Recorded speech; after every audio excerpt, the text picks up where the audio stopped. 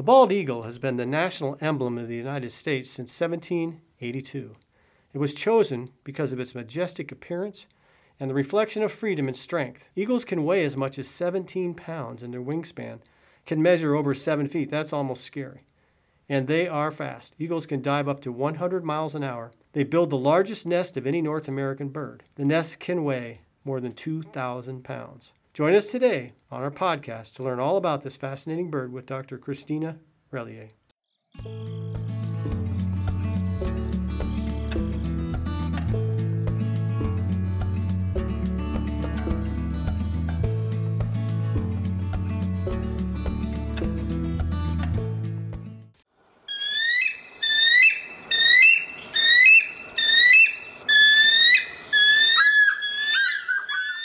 Hi, and welcome to the FVCC Nature Journal, the podcast for everyone who loves nature.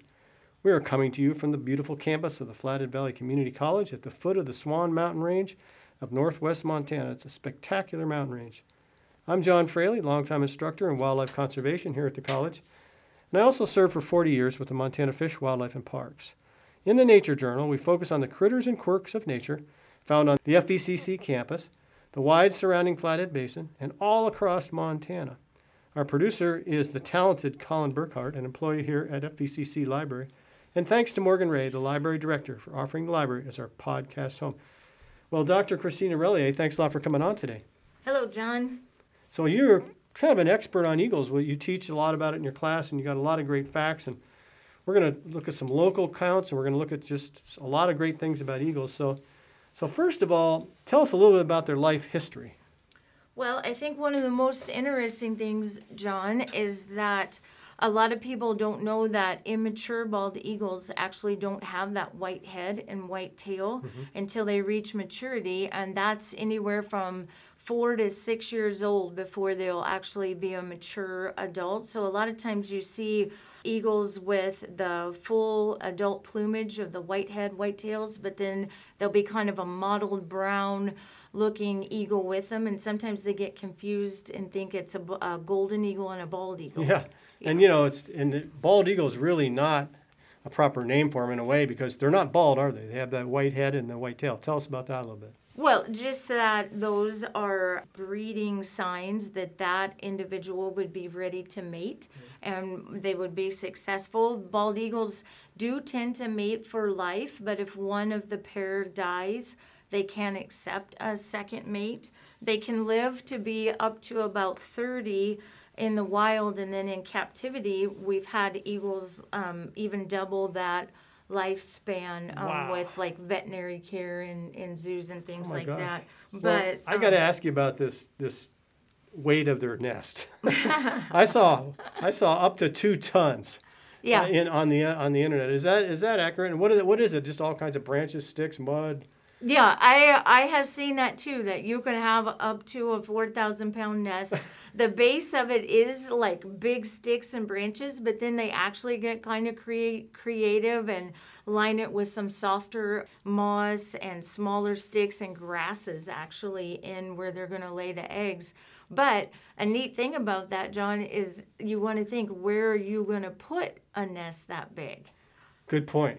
It's not going to just fit everywhere. Yeah, and so they've done some really neat studies here in Montana where they looked at what type of tree is holding an eagle nest, and they definitely prefer, you want to guess? Cottonwoods and conifers. Yeah, they definitely prefer a cottonwood, and for 2 reasons. One, cottonwoods are pretty big trees, and so they can hold that much weight. And the other one is they really like to be by water, and so do cottonwoods. And they're really associated with fish populations because they just love to eat fish. And we'll talk about that a little later on the old McDonald Creek situation. We used to have a kokanee.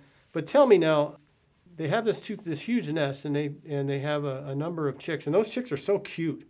If you've ever seen a picture of an eagle chick, they are just so cute. And they got these great big feet. And and so on. And they're the only eagle that lives only in North America, right? Right, and that makes it pretty unique for us and special. The golden eagle will also be found in South America, but you won't find a bald eagle anywhere except the North American continent. Okay, so let's talk about the numbers of eagles. As you and I were talking before the show, they've really skyrocketed. When I was 10 years old, there was just a fraction of the eagles that we have now. It's been a great American success story with the Endangered Species Act and so on. And as you and I have also talked about Rachel Carson. Rachel Carson wrote the book Silent Spring, and she went through all the information and wrote a popular book about it. She was very, very ostracized by the chemical companies because she was saying DDT is destroying our raptor population, particularly eagles, because it makes the eggs soft and they aren't having their chicks properly. And the different like Dow and DuPont, they tried to say, oh, that's not right, you're wrong. And so that's really what brought about the saving of the American bald eagle, right? One of the things that really got it going. Yeah, that was one of the things that time period in the late 1960s and early 70s, there was a lot of momentum for, our air's not clean, our water's not clean, rivers are catching on fire like the Cuyahoga in Ohio.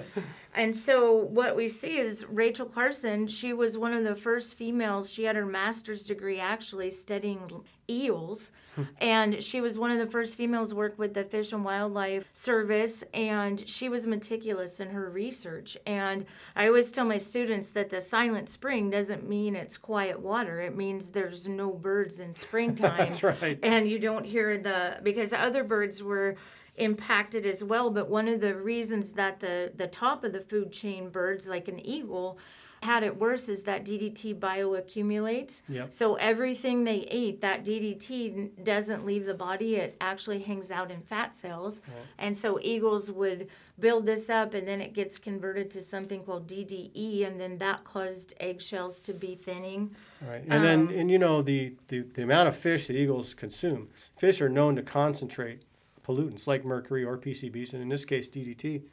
And so that was a particularly kind of a tough thing for the eagles when they're eating a lot of fish to withstand that. And the other thing about Rachel Carson is she wrote that book in 1962, and then she died. Do you remember when she died? She died before they banned DDT. Yeah, she died 2 years later. Yeah. And there was always a lot of speculation about, I wonder if the chemical companies, but I don't know if that's true. I don't know, Don. It's probably not true. But you listed several of the reasons that they became endangered. And what do we do for recovery? Let's talk about that a little bit. Okay, well, the main thing is then when we passed the Endangered Species Act in the end of 72, 73, we list the bald eagles, and then you can't hunt the bald eagles. They were seen as threats to, believe it or not, livestock, and you could shoot them. And so we stopped doing that. We protected nest sites. So during this time, we also passed the Clean Water Act. And so now riparian areas where cottonwoods are growing are going to have some more protection. Then the water quality is getting better, so fish populations are healthier.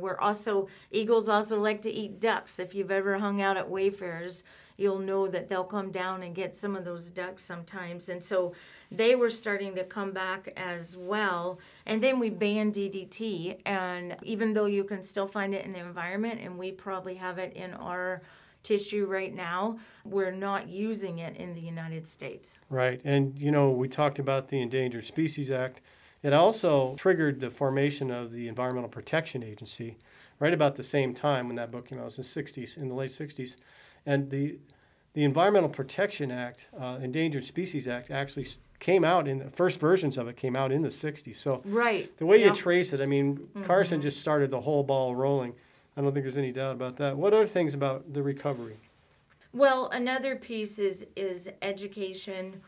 And we, the low that we had, John, this might be hard to believe, is in 1963, for the lower 48 states, we only recorded 417 breeding pairs of eagles. Amazing. And we do think that there was 250,000 eagles, not necessarily breeding pairs, in the 1800s. So we went from a from 250,000 to 417 nesting pairs. So now let's talk about today. And you were going to quiz me. You said about some states that have the highest population. So what do you got in mind there? Well, how about which state would you think? Because a lot of times people think Montana would be really high up there. What would you guess? I would guess Alaska is number one. Okay, yeah. So Alaska is going to have the most. Hawaii is the only state that doesn't have any. Right. But in the lower 48, who would have the most? Oh, let's see. Florida and Minnesota? Yep, Minnesota has the most. Yep. Then Florida, and then Wisconsin. Okay. And Montana, what would you guess? Oh, they're way down there. Even though we have a fair number of them, we're not up to the number of breeding pairs of Alaska or. We are, and this isn't counting. We're 10th for the lower 48. We'd be 11th if we counted Alaska. But Washington, Oregon, even Maryland has more than we do.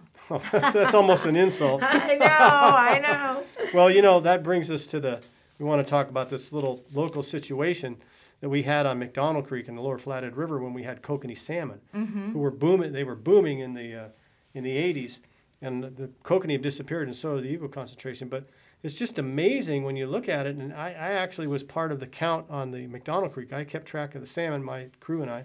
We counted. In 1981, for example, we counted 104,000 kokanee in that 2-mile stretch of McDonald Creek. You can't even imagine it unless you were around.